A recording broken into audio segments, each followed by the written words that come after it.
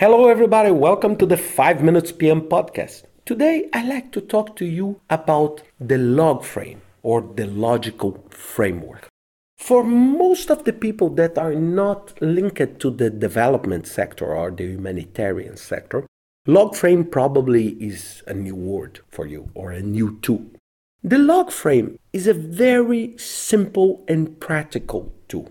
And the reason why I'm recording this podcast is that the log frame was something like a foundation for many of the concepts that we talk today about Agile, about Scrum, about program management, benefit management, how to measure intangibles. And they did this, and they developed this on the 60s. And USAID, the United States Agency for International Development, developed this on the 60s exactly to address their problem, that it's basically the key problems we have in all project management arena. It's a vague planning, so it's lack of proper and clear planning. Unclear management responsibilities, so it's very hard for us to understand. And very challenging evaluation process. It's very hard for us to establish a cause and consequence relationship in the projects we develop. So they decided to build a methodology that helps people to design, to monitor, and to evaluate development projects.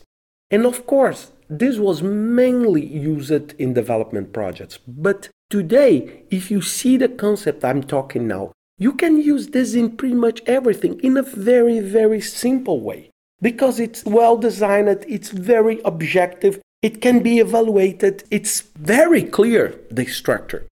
And this can be used with many other planning tools, like problem tree analysis, stakeholder analysis. And it's a very helpful tool because the product, it's what we call the log frame matrix. It's a very, very simple 1 or 2 page document. So it's something simple that is streamlined the communication process. And it reflects a very deep and solid analysis. It's not because I'm saying it's a 1-page document that it's something easy to be done, because it demonstrates the analysis and a very solid and deep analysis. And basically, if I can teach you how to do the log frame matrix, of course, if you put the word log frame template on your browser, you can find hundreds, if not thousands of templates on that. But basically, all log frame, it's basically a 4x4 matrix. On the lines, you have 4 lines. The first line is goal, the second outcomes, the third outputs, and the fourth activities.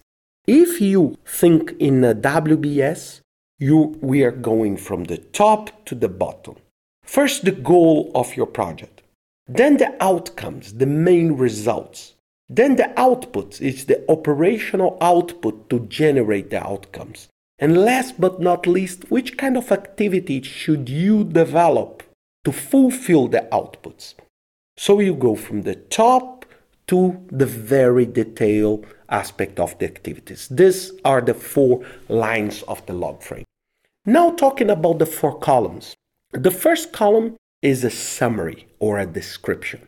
So the intersection between summary and goal means what is the summary of your goal?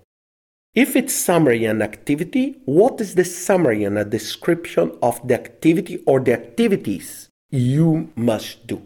The second column is indicator column. In the indicator column, you say, how do you plan to measure the summary you want to achieve? So when you put an output, how you can indicate that you produced the output. And this drives us to the third column. It's means of verification. So you have an indicator. Which kind of measurement, which kind of rule you will use to verify that the indicator is aligned to the description you want. And the last column, it's risk and assumptions. The risk and assumption column, it's which kind of assumption or which kind of risks you will avoid if it's a threat to generate that thing. So just to give you a very, very simple example.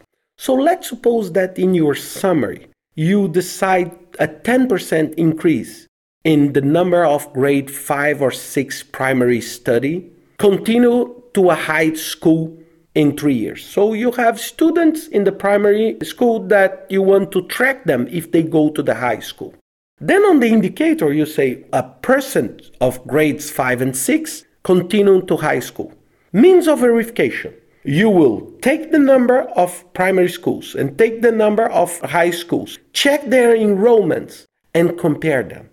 So look how it's clear. Then let's suppose on the same log frame, one of the activities you decide to do, it's very important. I said 4 lines, but one of the lines like activity can drill down to several activities. So it's not one-to-one. So let's suppose you decide that one of the activities is to run 5 reading summer camps, each of them with 100 grade 5 and 6 students who have low reading proficiency. So which kind of indicator you can measure? You can put number of summer camps run. And then how do you plan to check the number of summer camps run? The records of the summer camps registration. Which kind of risk or assumption?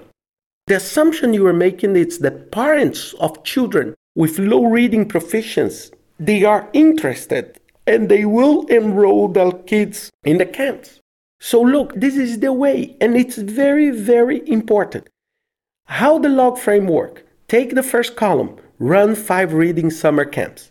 And you say, if I do 5 reading summer camps, and I'm sure that the parents will be interested, I will have an output is 505 grades attending and with higher capacity on reading. This will generate an outcome. It's to improve the reading proficiency. That will help me to achieve the goal of keeping them at the school. So this example I'm using, it's on the website www.tools4dev.org. So just to give you an example, so it's a very good and interesting cause and consequence relationship. So it's a very, very interesting tool.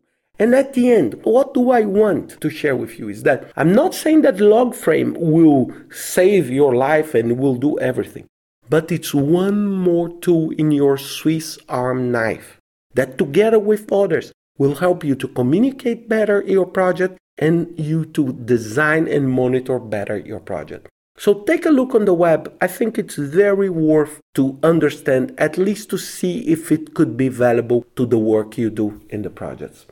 I hope you enjoyed this podcast. See you next week with another 5 Minutes PM podcast.